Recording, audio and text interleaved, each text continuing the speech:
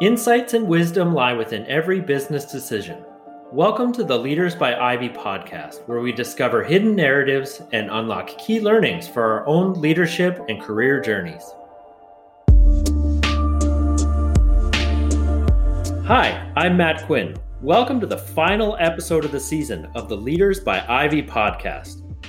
Today we welcome Richard Dufresne, MBA 92. He's the President and Chief Financial Officer of George Weston Limited. We dive into topics like authenticity, culture, and the impact of the coronavirus on frontline workers and customers alike. I know you're going to like this podcast. Enjoy.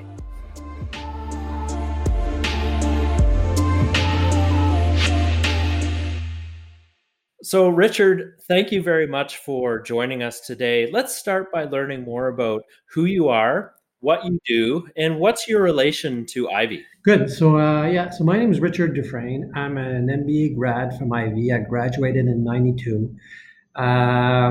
So what I do now, I'm the president of a company called George Weston Limited. George Weston Limited, essentially, people will know us better by the businesses that we own. We own three large businesses that touch the lives of many Canadians, the biggest one of which is Loblaws. And so we have Loblaws, Shoppers Drug Mart that people know well. We also own a large real estate business called Choice Properties, which came about as from the real estate that Loblaw owned that we spun off probably 8 years ago. And our other business is a bakery business. We're one of the largest bakers in North America. So fresh bread, donuts, cookies, we're all in these businesses. So that's what I do. Interesting in your role, you get to see many different types of businesses working and operating at the best of times, and then also as we go through the challenges that we've seen over the last number of months.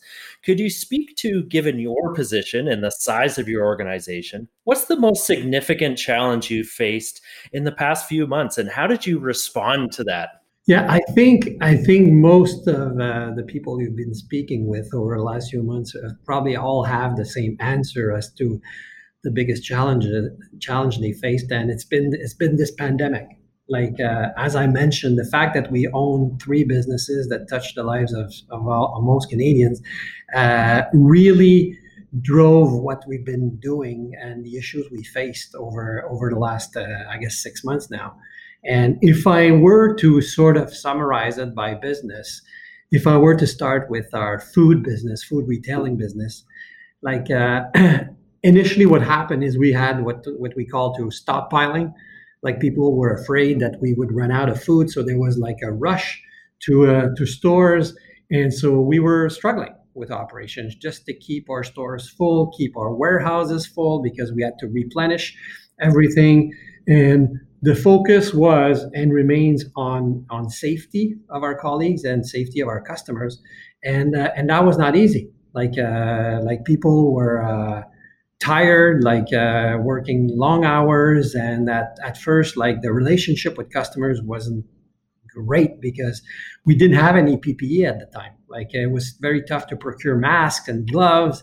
And so it created a very difficult environment. But like by being focused on safety, like we reached a good balance. And fortunately, this stockpiling portion of that business lasted probably about a month or 6 weeks. On our drug retail side, if you as you know, Shoppers Drug Mart, like there were essentially no more doctor visits.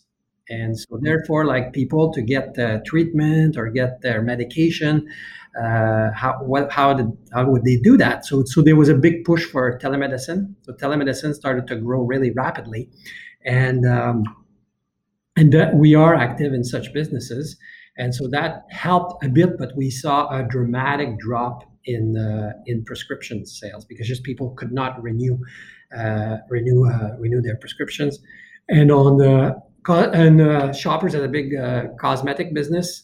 And as you can imagine, people didn't care much about how they looked for the first few months. So that business was also significantly affected. Our real estate business was very different. Like the challenge that they faced is that businesses were failing. People were not paying rent. and they didn't know whether their business would be able to reopen. At first, we didn't know how long this pandemic would last. So some initially people says it's going to last a few weeks, but then when people started to figure out that it would last longer, we saw a lot of people who couldn't afford to pay rent. So that's been an issue that business has faced and that we still face as of today. And finally, bakery was quite interesting because every category has reacted differently. As you could expect, fresh bread, because of people stockpiling, grew rapidly. So people were just consuming more fresh bread. But everything that was related to celebration, like cakes and pies, we saw like these business grind to a halt. And every businesses that was related to what we call quick service restaurants and dine-in restaurants also fell rapidly because those were all closed. So that created all sorts of issues, and managing through that has been interesting. But I'd say the other piece is to run all these businesses. We've got support function, head offices for each of our businesses, and how do you keep the business working? Like we're doing this podcast today, we're not together. We're all in our homes or in our offices, and so we've learned to work remotely.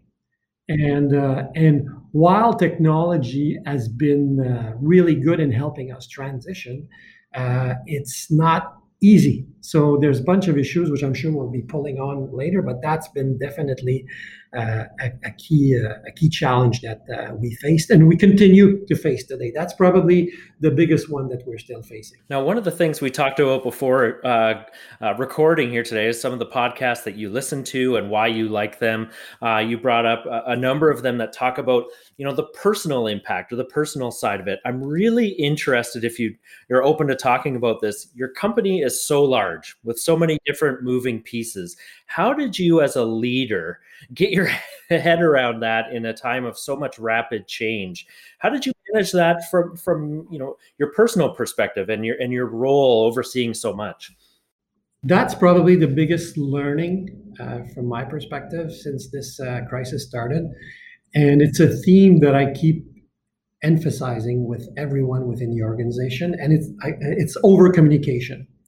Because as you can expect, when you're managing such a large business that's spread all across the country and even through North America, you need to stay in contact with people. And everybody who's not working in a plant or in a store is working from home. So you had to define ways to stay in contact. So there was a process I was doing before the pandemic that I've intensified, and I call those Let's Talk sessions. And to me, a Let's Talk session is I convene 10, 15 people in a room, and people coming from all over the organization. And we have no agenda, and we talk for an hour, 90 minutes about whatever people want to talk about. And I've been doing these sessions for years now. And for me, it's always been a good way to get a pulse of what's going on in the business because I talk to everyone.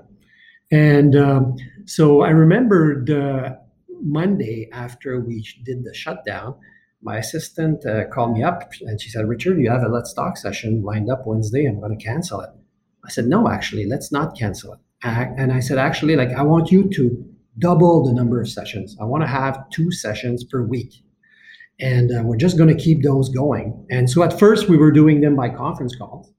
And then when we learned how to play with video, we added videos. But these have been amazing because I've been in contact with the business, conveying what's going on in the business to employees so that they can convey it to their colleagues.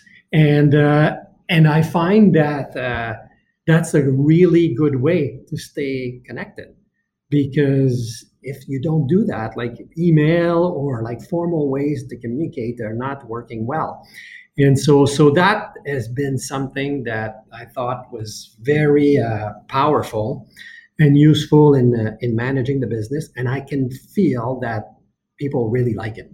So do you think you'll keep this doubled volume even if things go back to a relative normal, whatever that looks like? Good question. Probably not twice a week, but at least once a week. And And because video is such now that it allows you to reach out to people that are far away.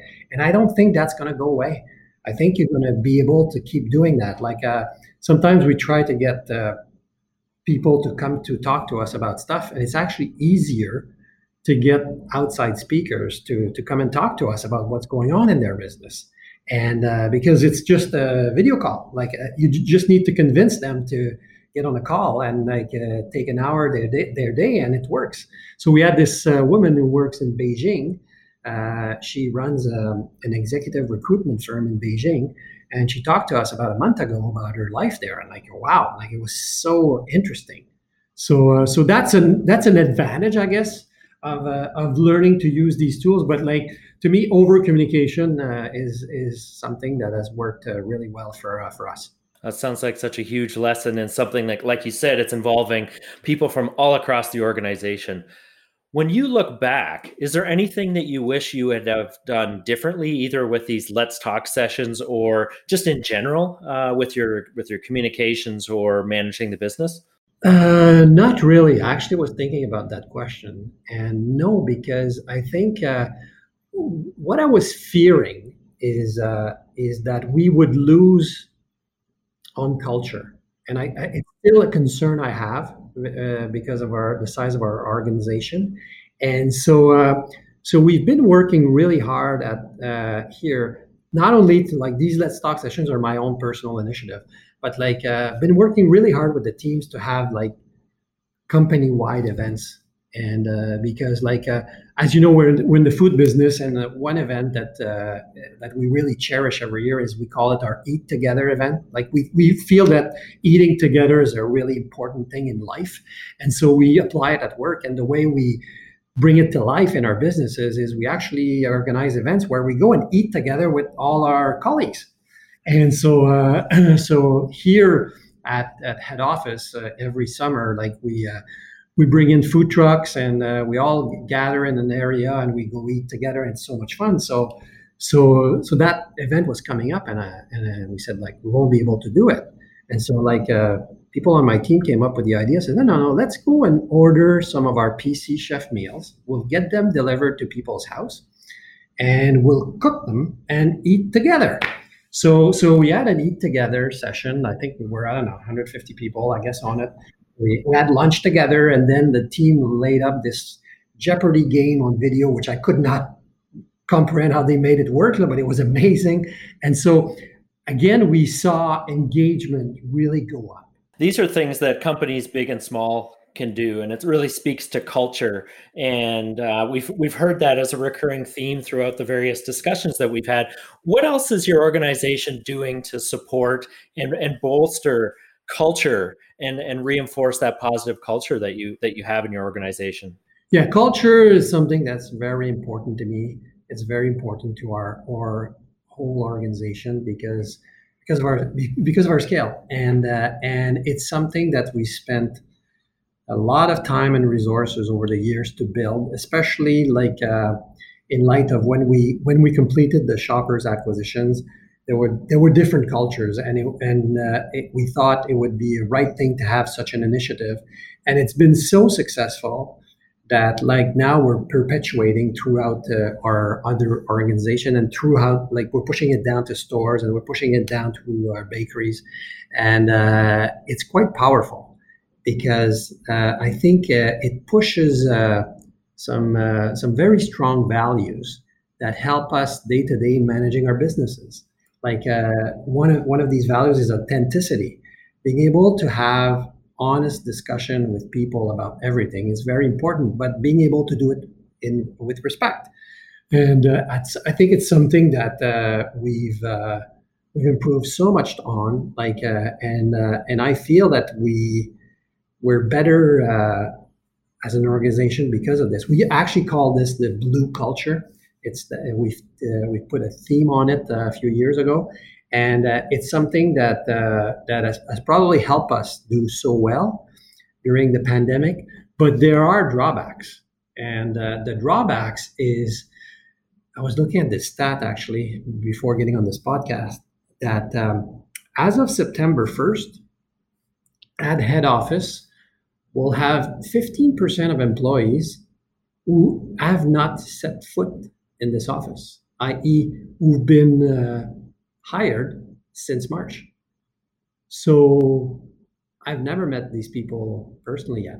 Like I've only met them through video, and so we need to get back to the office, which is another big initiative that we're starting to work on, and we're going to be doing it slowly.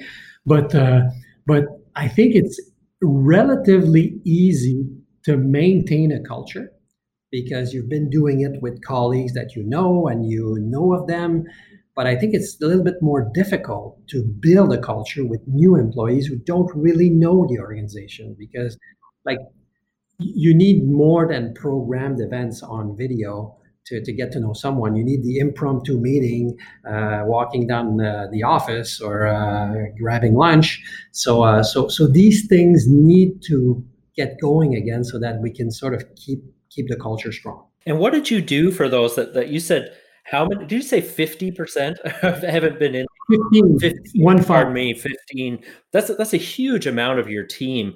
What have you done to welcome those people, to make them feel a part of the organization that they've never set foot in yet? What have you done in the last few months? Well, I guess it's the same theme. Like obviously, they interview with more people, okay, because it's a two way thing. Like they need to decide to join us, and we need to decide to hire them. So we just had to do more. So more of these video calls. Now that our protocol for return to office is now in place, we're insisting that the final interviews need to be done face to face. But this is new from 2 weeks ago. So, but before that, like we've hired a lot of people, and as I was mentioning, and I think we're getting good talent too. So to me, it's the same theme. Like if you over communicate, make people feel comfortable, it'll work, and I think it's working for us now. I want to hop back to something that you mentioned, which was the Shoppers acquisition. Is there anything from that process where you are blending two cultures, brands obviously that are very, very well known? Are there any major learnings out of that when you sit back and look and go, wow, that was something that we did well, or something that, wow, I never expected that to happen? Yeah, yes. And again, that was like 6 years ago now. So the key thing is having a process to share best practices, and it was very clear that Shoppers had practices that were better than at Loblaw's, and Loblaw had also better practices than Shoppers. So creating a forum by which you can share those practices was quite important, and mostly it happened when we were funneling both teams together, and people were talking about their businesses.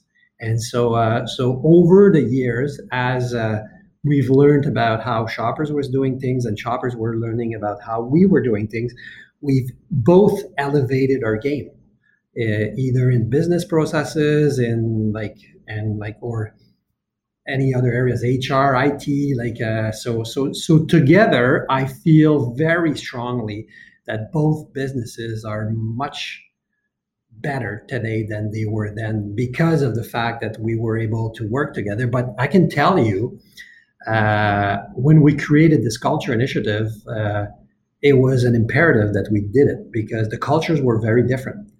Like Loblaw was sort of the freight train that just keeps going, okay, and Shoppers was much more agile, and so how do you mesh those cultures? So we had to do this Blue Culture initiative to bring both cultures together, and but it's been a big success for us. Now, you just in getting to know you a little bit on this call, you've mentioned, where one company's maybe better than another and can learn from each other. It sounds like you're pretty open and authentic with your own personal style. How do you translate that to those that work for you? How do you encourage that openness and authenticity other than just modeling it? No, it's that's a very good point. This Blue Culture initiative, I'll always coming back to that, but like this Blue Culture initiative would not have worked if the top senior executives of the company did not believe in it, because I've seen it fail at other organizations. But I'm of the view that my job is to help others. That's my job, because like we're just the sum of everybody that's in the organization. So how can I help others is to be listening to them, to be understanding what their issues are, and helping them manage the business better. And so I've always been a big believer in it. Like I've got a big poster of blue culture in my office that I have it there because I want people when they walk in my office they can see that I believe in it. And I try to be very open with everybody. When I have these Let's Talk sessions, I had one 2 weeks ago with our summer students that were leaving, and I always say them the same thing. Like they ask me questions about advice on career and all that stuff, and so I give them my thoughts. But I always say them the same thing at the end. I said, as you navigate through life or jobs or whatever, and you want to reach out to me, like just do reach out to me. Like I'm more than happy to be helpful, whether you're with this organization or not. And then I add, by the way, I say this to every group of people I talk to. The percentage of people who take me up on it is actually quite low. So I don't know, maybe people are too shy, but each time I say that, I'll get two people who sort of send me or an email and say, okay, like, yeah, well, let's do this. And I take the time and I really like it. And so I think, I don't know, it's something that now I can sort of give to others because of what I've lived in my career. And, but I think it's important because to me, the most important asset that we have in any business is people. And internal audiences, I want to take a uh, slightly different path and talk about the customers and the relationship with customers that you've got. It's still early days. We're still getting things back open and people returning to what the new normal, they say. How do you feel that your relationship as an organization with the consumers and the customers may have changed during the pandemic? Yeah, no, I think it's gotten better. Obviously, it's very tough to gauge, but we have all sorts of customer metrics that we follow, OSATs, NPS, and the like. And we've seen ups and downs throughout the pandemic, but overall, I think our relationship with customers is better than it was before because we were quite open about what was going on. Galen was writing letters and sending emails to every Canadians about how things were going, how just to keep people informed, because people didn't know. It created so much uncertainty for everybody. So again, being open and honest about what's going on in your business and how we want to be treating customers and treating colleagues was so important. Like we changed the way a grocery store works a lot since this pandemic. And each time that we made a big change, we wanted to communicate it because for some customers, they didn't really like it. Like now we have Plexi Shield in all our stores now for our lanes, and so at first people didn't really like that, but then okay, now it feels safe. And then when we did them first, we had them just on one side, but like the consequence of that is that each lane has two sides because you actually walk behind. So then, oh my God, we don't have one, so we had to close these lines. So we learned a lot of stuff. Like if you walk our stores now, you've got arrows on the floor that tell you how to direct traffic so that you don't meet people. So all of these things, I feel made our customer feel safer. And I think today it's now the way of life. Like if you go in our stores now, you'll see that everybody wears a mask. Like it's sort of the thing, and it's now normal. I don't know how each of you are managing your life now, but I have masks in my work bag. I have masks in my car. I've got mask at the front door, and it's just part of life now. I just have a mask, and when I go indoor in a store or something, I put it on. So I think people have learned that and feel good about it. And when I look at Canada in general, I think we're doing a decent job on this issue. Yeah, it's amazing how adaptable we are, and to now we're used to those masks and the plexi. Could you talk a little bit about the impact on the employees? Because you just mentioned, one example of the plexi on one side and now plexi on both sides of that frontline worker. What were some of the things that you did to help frontline workers and help them adapt? And how did you mentioned communication? That's obviously one. Anything else stand out? Well, I guess like at first it was overwhelming for colleagues because like the amount of work that needed to be done just to keep a store open. Like we've increased the sanitation processes in our stores, like to keep the store super clean, and those are still happening today. And so the pressure that we put on our employees at first was immense. So we put in some pay premiums at first because of the extra work, essentially. And